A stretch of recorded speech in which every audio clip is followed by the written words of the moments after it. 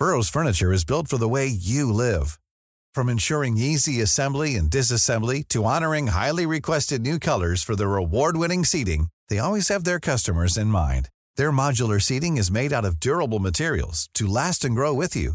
And with Burrow, you always get fast, free shipping. Get up to 60% off during Burrow's Memorial Day sale at burrow.com/ACAST. That's burrow.com/ACAST. burrow.com/ACAST. I'm Sandra, and I'm just the professional your small business was looking for. But you didn't hire me because you didn't use LinkedIn Jobs. LinkedIn has professionals you can't find anywhere else, including those who aren't actively looking for a new job, but might be open to the perfect role, like me. In a given month, over 70% of LinkedIn users don't visit other leading job sites. So if you're not looking on LinkedIn, you'll miss out on great candidates like Sandra. Start hiring professionals like a professional. Post your free job on linkedin.com/people today. Ready to pop the question? The jewelers at BlueNile.com have got sparkle down to a science with beautiful lab-grown diamonds worthy of your most brilliant moments. Their lab-grown diamonds are independently graded and guaranteed identical to natural diamonds, and they're ready to ship to your door. Go to BlueNile.com and use promo code LISTEN to get $50 off your purchase of $500 or more. That's code LISTEN at BlueNile.com for $50 off. BlueNile.com, code LISTEN. I'm your radio show. I'm your radio show.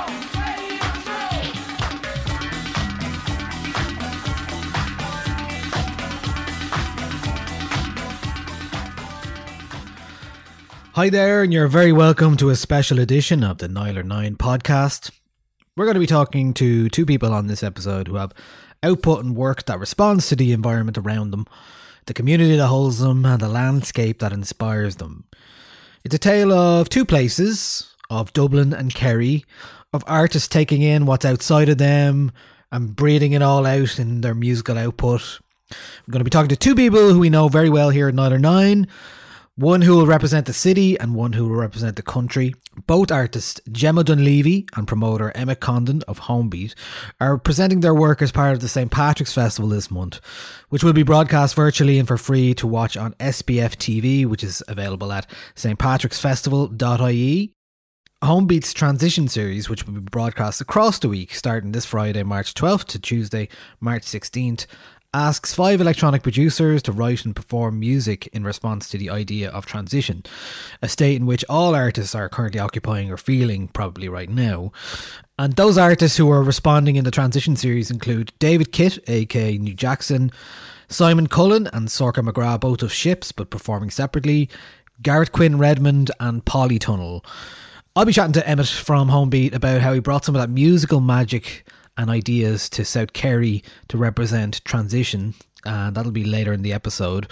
But first I'm going to chat to Gemma Dunleavy, who will be performing from the Guinness Storehouse alongside Pillow Queens and Adam Muhammad on Patrick's Day about 6:30. Gemma is an R&B artist who has sung with people like White Collar Boy, Merlo, Swing Thing and Simon Raymond's Lost Horizons project. But it's her own music, the Up the Flats EP that came out last year, which celebrates the Sheriff Street community in Dublin's North Inner City where Gemma grew up, that really catapulted Gemma to the next level. We're going to be talking about community, we're going to be talking about transitions. This is all part of the St. Patrick's Festival programme. More on that later. But first, let's talk to Gemma. And before that, let's listen to Up the Flats, the title track from her recent EP.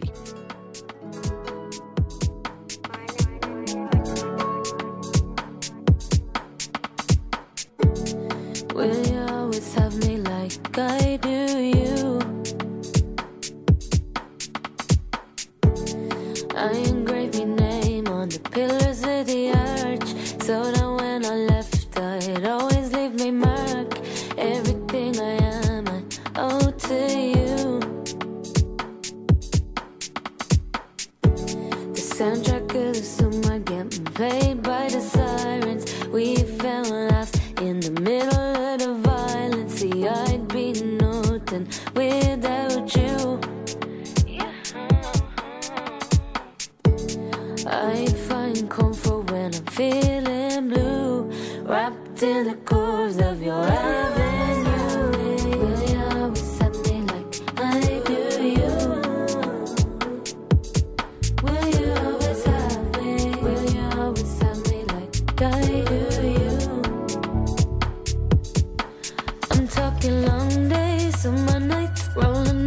to the next. Blue lights through my window help me to come down. Always feel at home with you. Could never feel alone with you. Na na na na. No one understands how it feels to be with you, and I'm never looking back no more. They said we had nothing, but we had it all. Shouting up the flats from the rooftop. Shouting up the flats from the rooftop. I engraved your name on the pillar. So I always. Well, let's start with Up the Flats. For me, one of the reasons why Up the Flats hits is because it's about you and it's about reality and it's about what's going on around you and it's about community. And I think people really, chimed with that as well. I think, I didn't have any expectations for that EP at all outside of my own personal kind of, I wanted to finish the story. I wanted to finish this kind of story. I wanted it to have a beginning and an end, and I wanted to, round off the stories and have it finished in a body of music.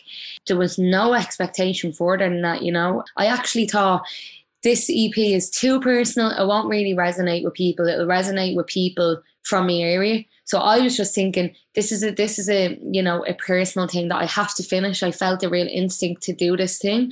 And then I was thinking, and then I'll work on my real EP when I'm done with that one. I was thinking I'll work on the EP that will get me gigs and stuff after when I'm finished that one. So I really, really didn't have. That's how there was no plan around the release of that. There was no video until there was a demand for a video. The reason why I did the tapes was because people were asking, like, please give us some type of physical, and I didn't have the money to do vinyl. So I was like, right, I can scrape enough of money together to get, a run of tapes done, 100 tapes, and the merch and everything kind of worked backwards to the way you would normally plan a release. But I suppose that's good because it meant that there was a pull for those things, From your perspective, because I hadn't heard you talk about it before, about where you grew up and to really underscore the community around you and why that's so important to you. And I think that's, for me anyway, that's why a lot of people resonated with that song. Like, you can really feel that. You can really feel that community there, and you can really feel the love. Like, it's a love letter to where you're from. And that's a beautiful thing. Yeah. And I think, that's why people really resonate. Do you you kind of felt like maybe that, maybe people wouldn't get it because it's too, it's about a local thing, but everyone has a place maybe that they love. But where you grew up around Sheriff Street, talk to me a bit about that, because, it's obviously stigmatized in lots of ways, but that song is such a pure, lovely celebration of the place. That's my experience of growing up here, and I grew up here. So it's so funny when you see headlines and you hear people's stories. Most of the time, the people that are given those stories aren't the ones that actually experience it. If you grew up here and you experienced what it was like, that's not your memory of it. The negatives which you have in any inner city community are about 5% of what the makeup of the whole thing is.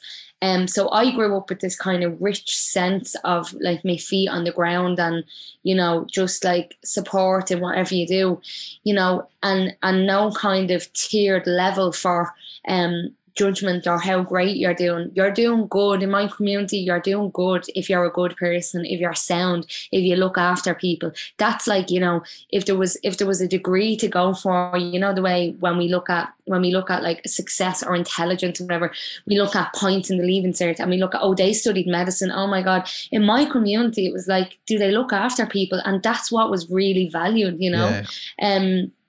And that is something that I realised the more I moved out and stuff, and when I moved away and stuff, I kind of realised that was kind of rare. I was fully supported going to study music. No one ever said to me, that's not academic, or that's not, no one ever said that. Everyone was like, that's deadly. And all of those hundreds of hands of arms I had to fall into if I needed, that way. Yeah.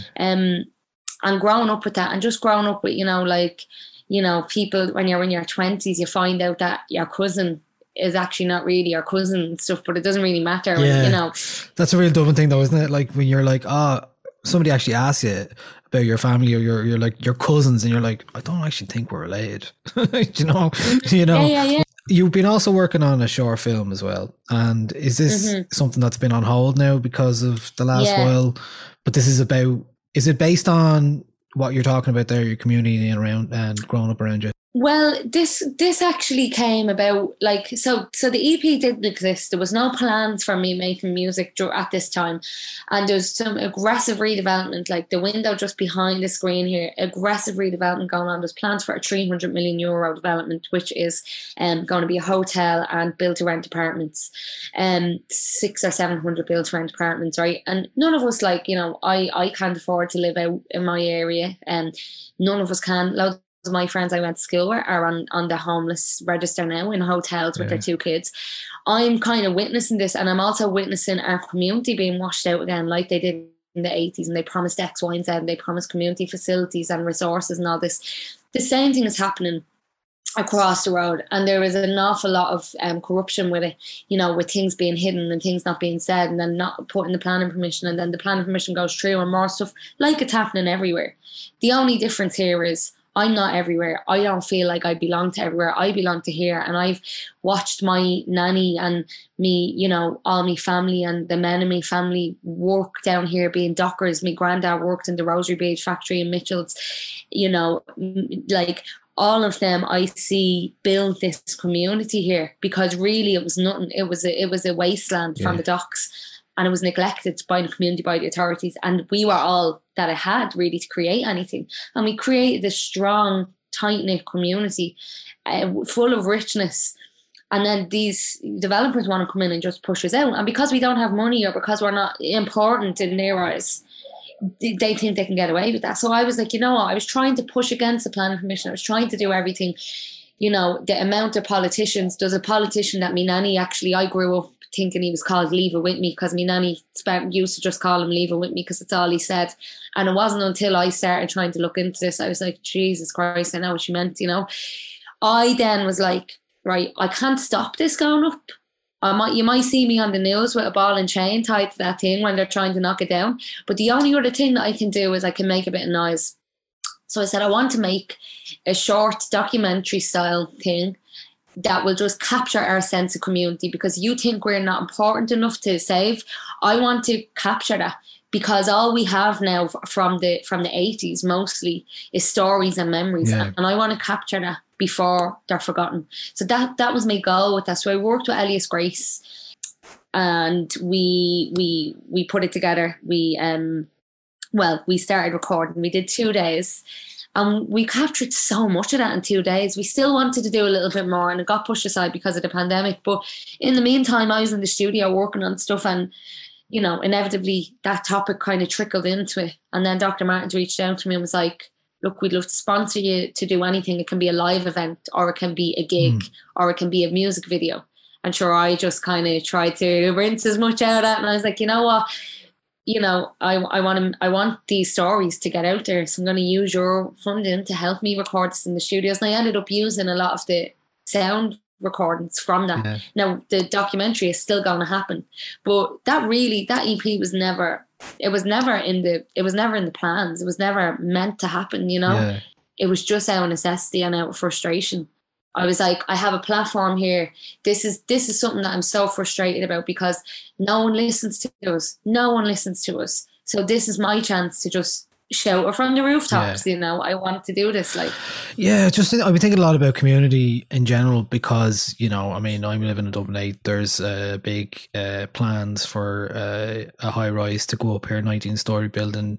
And what I'm struck by is that it's people power, but the problem is, we don't have the resources, you don't have the money, you can't fight these big corporations, you can't knock them back. And then you see things like CATU, which are like it's a tenant union, which is really like people power on a organized scale, which can really do things first of all, on a small scale for individuals, but also, I'm just thinking a lot about community and how, the planning of a city is kind of ruptured, the ease at which community proliferates. And then you're seeing things like riots happening in the streets, and maybe people who are kind of sitting away, isolated from, we're already isolated anyway in the last year, but we're isolated in terms of the people around us. A lot of us don't know our neighbours. A lot of us don't know, whether you're in an apartment block, whether you're in a house, you don't know. We're a bit disconnected from everybody. And then you get people who are just, spending time you know, on the internet, and then delving into conspiracy theories, and then everything gets a bit messy. So like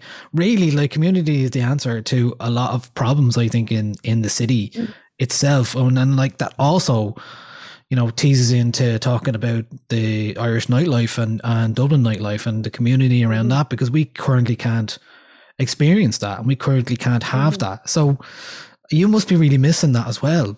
You're like me. Yeah, I am. But you know what? Like our community, again, like there's so much history and richness there that actually, you know, during the lockdown especially, everyone came together. We did a bingo on our road every Saturday through the whole thing. We did the last one in October only because the weather was getting too cold, you know. We, you know, we're all still as close to each other, do you know, that way. So I'm nearly experiencing it more than pre-pandemic, because we didn't have this fast-paced thing where everybody had to be here, there and everywhere. You know, you go on a walk with the dog, you bump into a few of your neighbours, you end up going on a walk, you end up kind of connecting again, and just this nice kind of feeling about it, you know. So that's something where it's ironic, and it's also kind of sad to think that, you know, when these developers and corporations come in and they wipe us out, they'll only see it in hindsight. But when they get rid of all the community, they're going to be left with nothing. You know what I mean? And then they'll be wanting that community again, you know? Yeah. And you're seeing that parallel as well in terms of like what's happened in Irish or in Dublin City in terms of the club spaces and venues and things like that. They're not supported, so therefore they're not recognised as important. Do you think obviously we've lost a lot of venues in the last few years, and right now everything is in a stagnant kind of waiting to see suspense mode. Do you think like the proposed legislations around nightlife could actually help that, or what are your feelings on that? Do you think we could actually see some recognition for the kind of spaces that yourself and myself like to hang out in, that are actually hugely important, especially when you don't have them in the last year? You're like, those things are really important for your mental health. They're really important for your community. They're really important for just generally, you know, just to be able to meet and exchange new ideas and different things and just meet different people. Yeah, 100%. I'm getting goosebumps actually, even just hearing you talk about that, because it's been such a positive to see Robbie Kay and Sunil Sharp and the rest of, you know, everyone who's been fighting for that, and yourself who's been pushing, you know, for the nightlife and for it to actually be recognised, and to see the talk of the legislation changing around that. I can see this opening up a whole new thing. If we get longer hours, staggered hours, you know, better licensing, I think that we will be, or easier licensing, I think that there will be a demand for spaces. We haven't had good club spaces here since, you know, the Twisted Pepper basement, you know, back when it felt like a real club. And like, I think that once we get those hours changed, and with the legislation change, there's going to be a demand for that again. People are going to see it will be worthwhile for people to create those spaces, to seek out those spaces, you know. Like, I can't wait to be at another Club Comfort gig again, you know, with all my friends in a nightclub. It's like, I can't wait to see, like, I've been talking to my uncle Billy Scurry about this all the time. Like, I cannot wait to be at another one of his DJ sets. Just, you know, like, it gives me goosebumps thinking about it, because I love performing and I love playing these songs, but there is nothing better than that feeling of being cradled in someone else's song choices. You know, I just cannot wait for it, and I'm very hopeful, especially with the news of that in the last week. It's just amazing. Yeah, and it also could have a positive effect on, you know, think places like community halls and theatres and like gallery spaces and anything that you could use. Like, if obviously we'll have to wait and see how it goes, but the idea that we may be able to access places to put on, and it could be like, you know, like a street party or whatever it is, you'd like those kind of things that we just don't have here, because, you know, and that's again coming back to allowing communities to flourish and to allowing people to do things that aren't just tied to what's not all it just has to be alcohol licenses. It's about it's actually about expression. It's about people getting together and just hanging out, and that will be something that we will be able to do hopefully again in the future. Yeah. But, I'm sure even like I remember talking to you about this before with the underage thing as well, you know. yeah. There's been people here in our city pushing for that. The reason why, like, you know, underage people under 18 and are excluded for so many things is because the sale of alcohol is prioritised. And you're so right. The priority should be those communities, you know. There's so much, you know, there's so much to be given to that from the people here. Like, look at the people that we have fighting for this, like the people that are putting club spaces together and creating them when there's nothing, you know, when it was so tough to do it. Can you imagine when? Yeah, with so much red tape, tough? You know. And then you're right about the all ages one, because like, okay, so most venues in before, when you'd go to them and you say, I want to put on an afternoon gig for an all ages crowd. And they go, well, it's going to cost you like double the amount of what you would if you were selling alcohol, because then we won't make any money. I was like, yeah, but can you not see the long term? Like, I get that. That's a short term. I know you have to pay staff and all that stuff. But at the same time, I'm not asking for you to like reduce, like be for free. I don't mind that. But it's just also has to, the next generation of people should be allowed to go to gigs as well. If just because you're 13 or 14, because our licensing system was so fucked that you were able to tie everything with a venue and an event to the alcohol, it meant that it excluded anyone under 18, and that's why we're doing, I mean, eventually we will be doing that. I know. I don't know yet, but like, you know, it's on the cards, and you know, it's there, and like, I think those are really important, because the first year we did it, I remember we had Pillow Queens and we had God Knows, and it was just really great to see young people, even young people with their families, young people on their own, being able to go to gigs and be able to, a whole gaggle of young gay girls going to see Pillow Queens in the afternoon, on Saturday afternoon, and then getting a vinyl to bring home with them, you know. And it was like, I felt like I was doing something really nice, you know what I mean? Yeah. And like, I remember when you played for us at the Future Proof gig, and I think Billy brought, was it your... Mabel, his little kid, because Mabel. like he can't, he can come in and that's fine, but like, you know, like she can't come in and see you play a gig.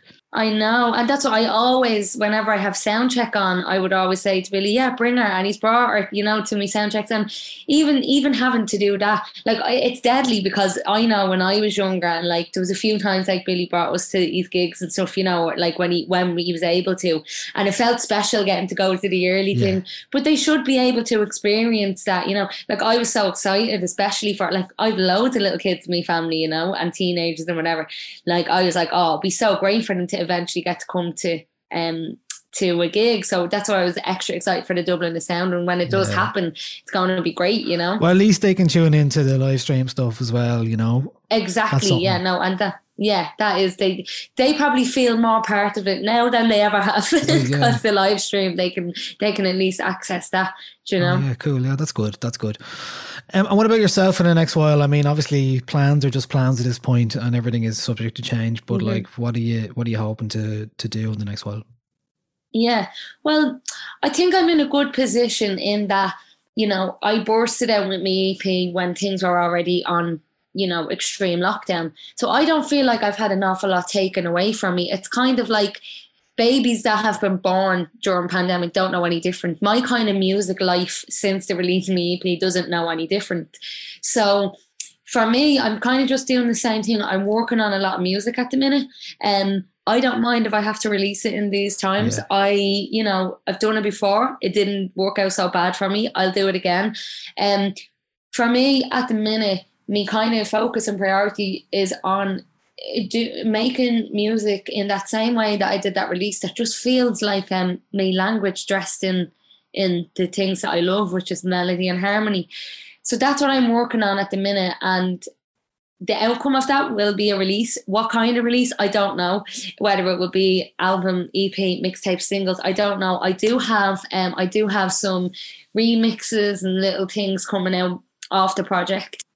and some more physical stuff off the back of that. But in terms of future stuff, like I have a lot of stuff that, you know, that was supposed to go to London for, that's on hold, sessions and different things. But until then, I'm just working on loads of music. Because you've always been really doing enjoying that. it. You've always been working with other people as well. And like, it's nice Yeah. to see you focus on your own stuff as well and get that recognition for it, because, you know, that's how you represent yourself in the best way you possibly can. And it's been really great to see you like do that. And, you know, obviously you've been, like, I've known your name since what, I don't know, 2013 or White Collar Boy. yeah, from back then. So like, it's just been really nice to see you do it on your own and really get recognition for it.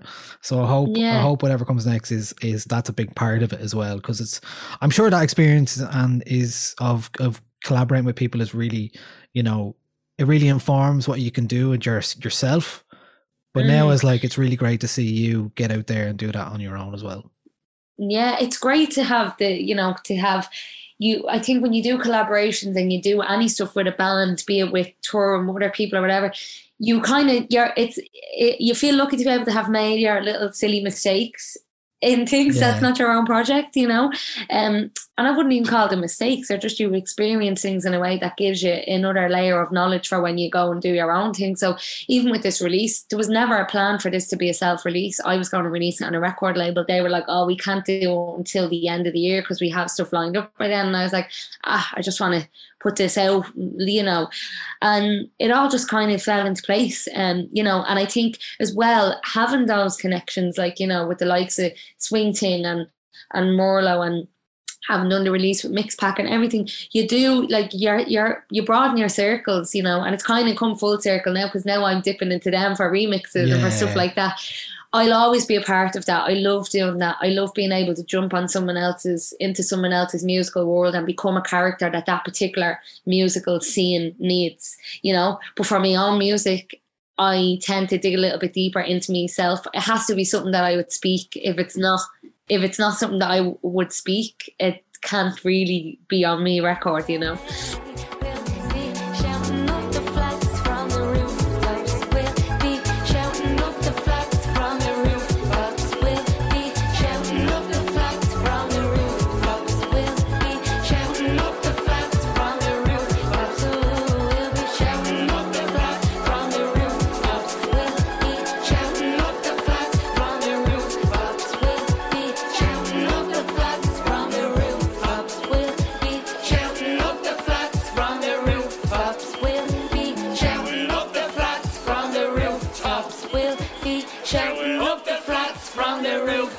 We'll be shouting up the flats from the rooftops.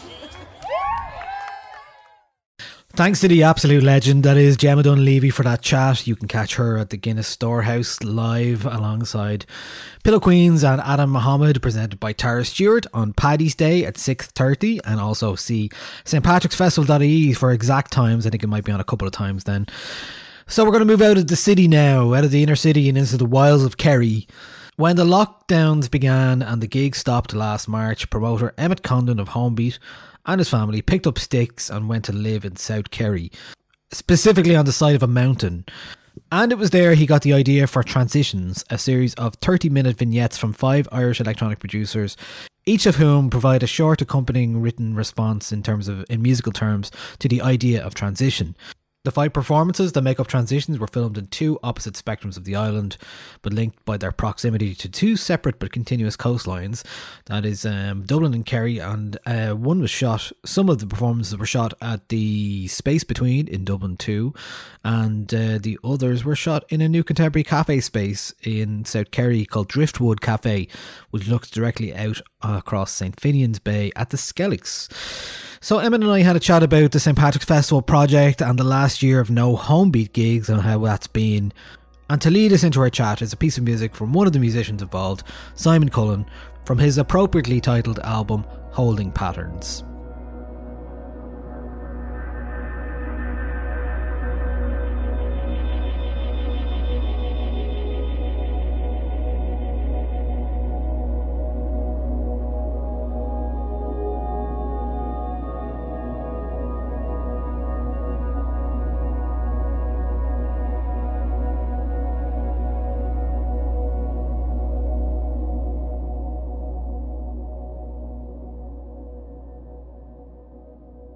we've all been fairly quiet for the last few months, but you know, Patrick's Festival activity enables us to kind of get together and do some bits and do some things around that. So you have a transition series, it involves 5 different electronic producers all responding to the idea of transition. And like, first of all, you've had your own transition.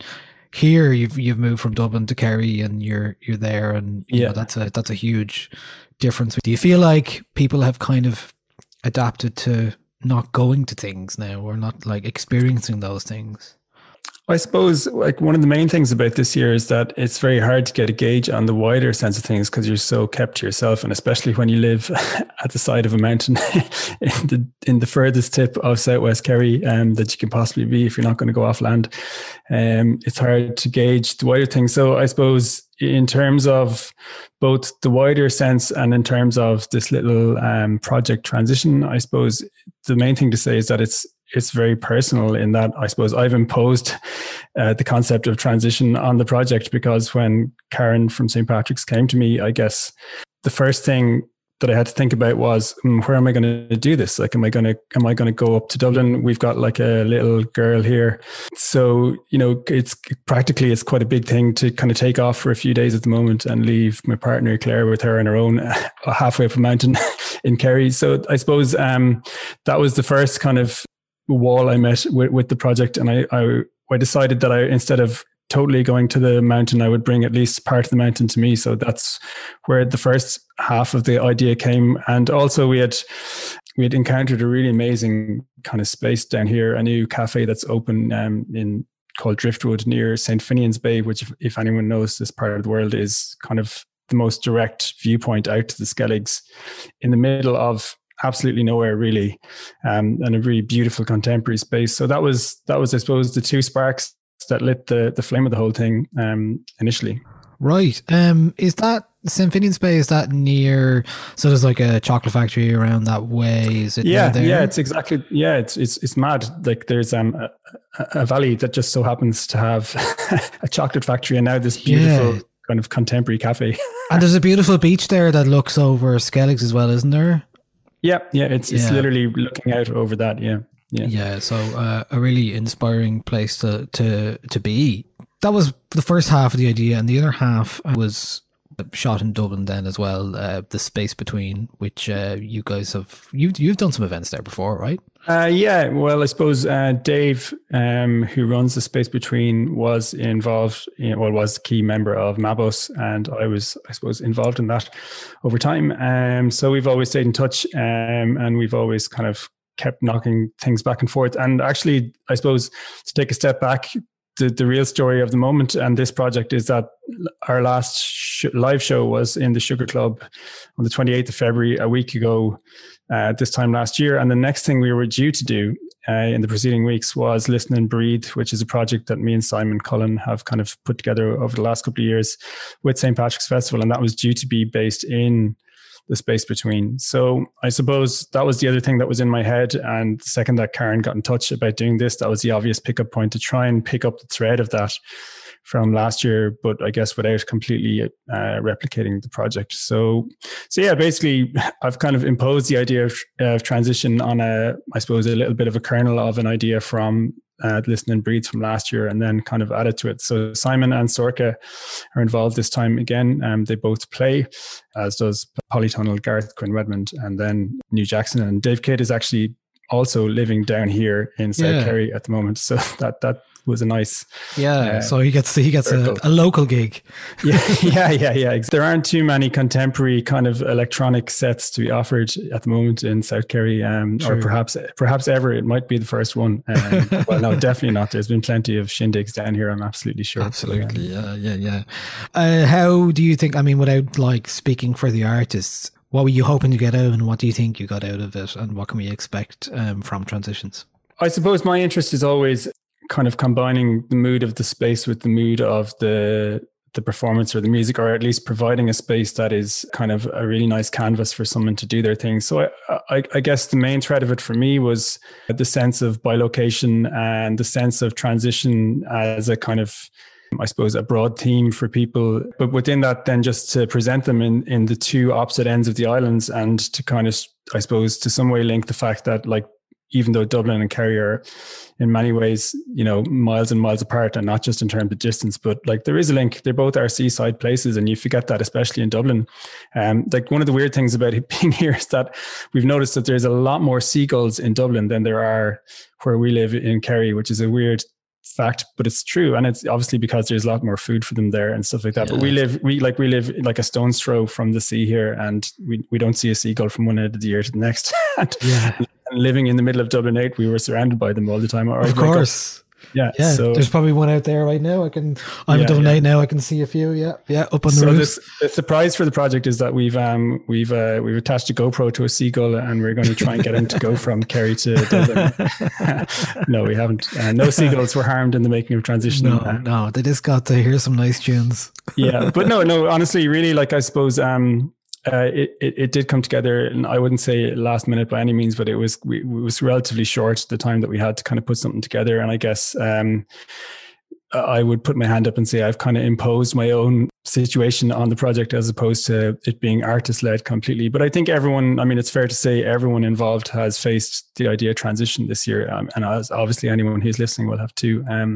So I think it's an apt theme, at least, to base things around. And I suppose quite a few of the performances, like Simon and Sorka and Gareth Quinn Redmond, were making particularly, I suppose, ambient and very space-filled and kind of thought-led electronic music. And then at either end of the spectrum of that, you have kind of Polytunnel and Dave's New Jackson, which is a bit more traditional, I suppose, electronica. But again, with Homebeat, I suppose, we've always delved into kind of areas of electronica as it's followed my own path of interest in it. But it's never exactly like a full club brand of any sort. It's not really based around 4/4 music in any sense. It's always live music with a particularly emotion towards kind of the ambient side and stuff. And I mean, Simon's Holding Pattern project, which is what he did here, is a really great example of that. It's really that was a project that was conceived on an island off the coast of Mayo and Turk as well, mostly, and using sounds of the area. For yourself then, do you think, like, it's obviously none of us really expected to be doing this for so long, and has your own relationship with music changed in the last year in terms of just what you're listening to and what you're seeking? Yeah, massively. I would say actually I had pretty much almost entirely stopped listening to music as a fan, really, in the run up to, let's say, to the point of where this time last year, I think, Homebeat's like a small personal project, or a project that grew into a small business. And as more or less a one man or a kind of a 2-man show from time to time, I suppose looking back, it required quite a lot of hustle.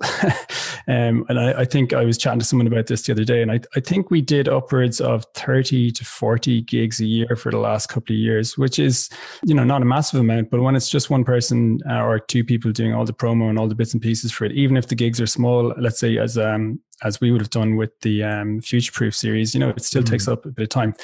I'm not a sob story by any means. I dug my own hole and I happily swim in it. But I guess in terms of the relationship with music, I definitely had become pretty transactional in my experience of music. And considering it was the love of music that led me into the project, first and foremost, above anything, there was no idea of business at the start of it. It was just purely for the love of music. I had stopped really listening to music as a fan, but having a bit more space in the last year. And weirdly, the kind of the online Twitch sessions and stuff like that, which kind of gave you a bit more space to mess around a bit. And then eventually leading into the little radio show that I started with GDR in the last few months, it's been really lovely to have a vehicle to kind of explore a wider range of music that I'd probably stopped doing because I was listening to things just with the idea of lineups or programs in mind. So it's been an interesting.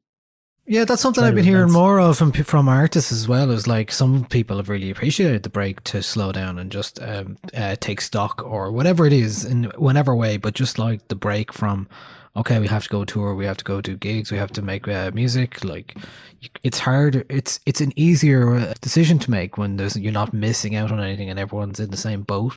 What are your thoughts on, like, when things come back? Do you feel like would you bring a different energy to that, or how is that going to work for you? Do you even know right now? Because there's so much uncertainty in the air around gigs and when we'll be able to do it and all that kind of stuff. I suppose I have thought about it a lot and equally tried not to think about it too much because I think, after the initial burst of kind of planning and replanning and scrapping plans and scrapping more plans and realization and disappointment and more realization and then more disappointment and then further realization last kind of between this period last year and into, let's say, like late summer, I suppose you kind of realize that the energy you spend on that kind of process of trying to hope for the best and then it not working out can be quite tough to kind of sustain.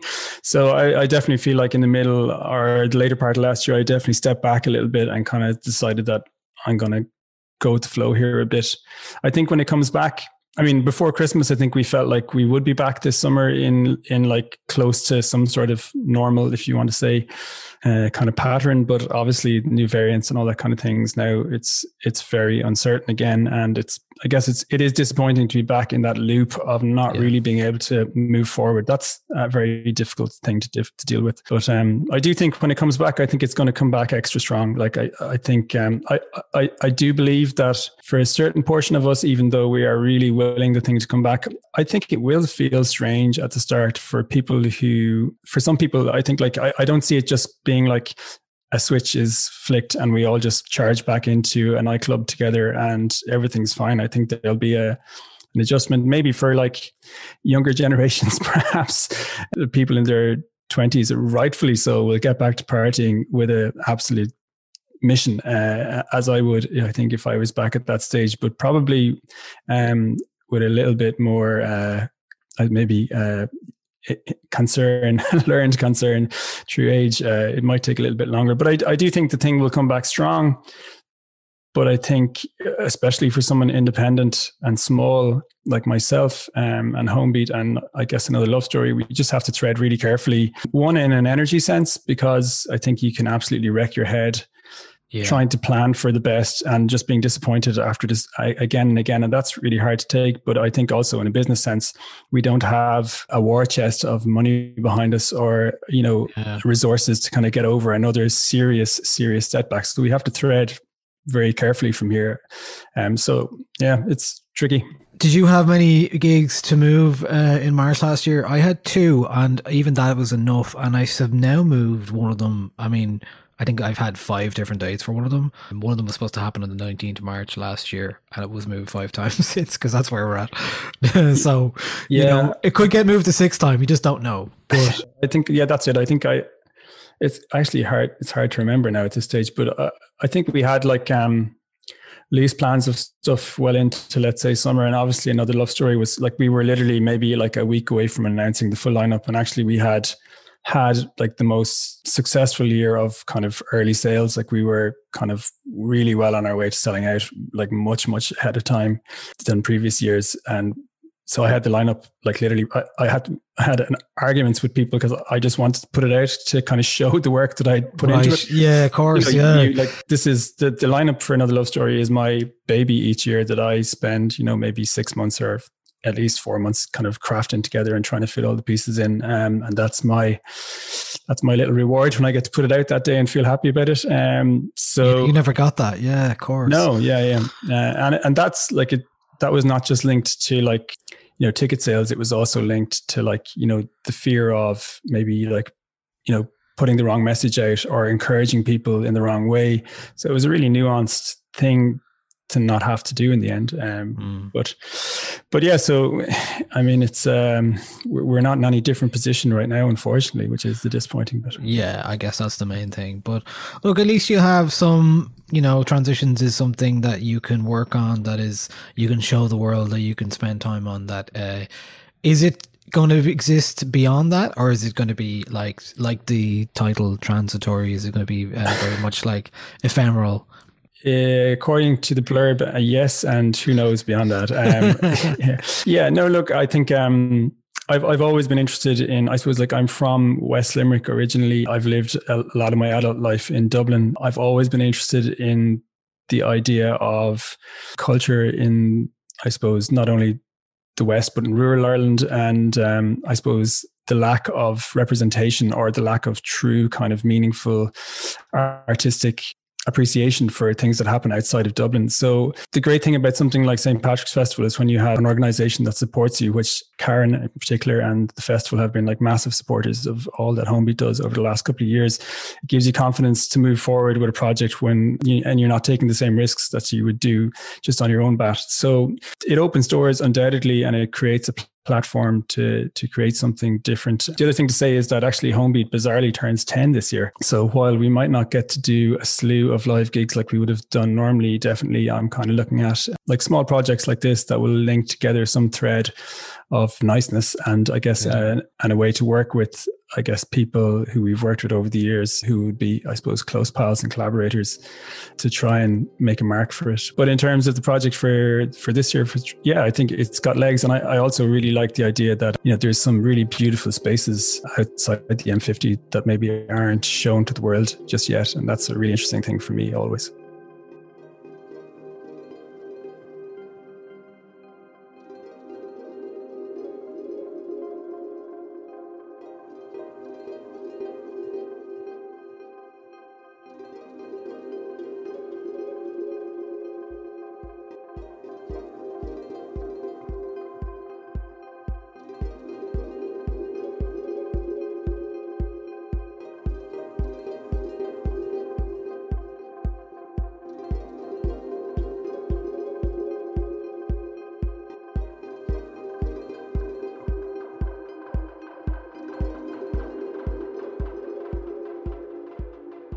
Thanks to Emmett and Gemma for taking the time to talk to me on this podcast. There's a lot of excellent music and culture streaming across the week on SBF TV from Friday, March 12th to Patrick's Day, March 17th. That's stpatricksfestival.ie. For more on events featuring the likes of Grian Chatton of Fontaines DC, Lisa O'Neill, Colin McAnumara, Ye Vagabonds, Cormac Begley, Gruff Riss, Anna Mika, Lisa Hannigan, Matthew Nolan, Sean Mackerlane, Stephen James Smith, Keela, Moxie and Varro and many, many more. See stpatricksfestival.ie for all the info. Myself and Andrea will be back later this week with another podcast.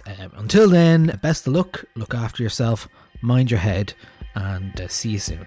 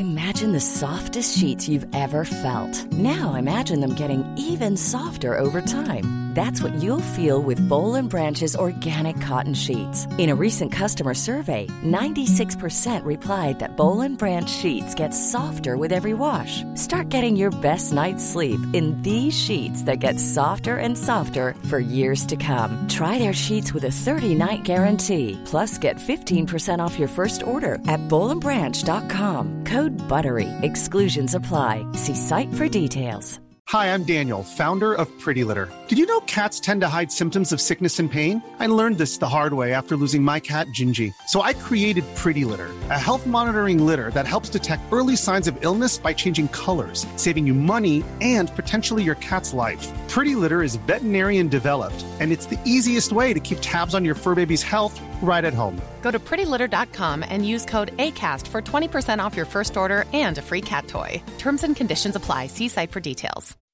When you make decisions for your company, you look for the no-brainers. If you have a lot of mailing to do, Stamps.com is the ultimate no-brainer. Use the Stamps.com mobile app to mail everything you need to keep your business running with up to 89% off USPS and UPS. Make the same no-brainer decision as over 1 million other businesses with Stamps.com. Use code PROGRAM for a special offer. That's Stamps.com, code PROGRAM.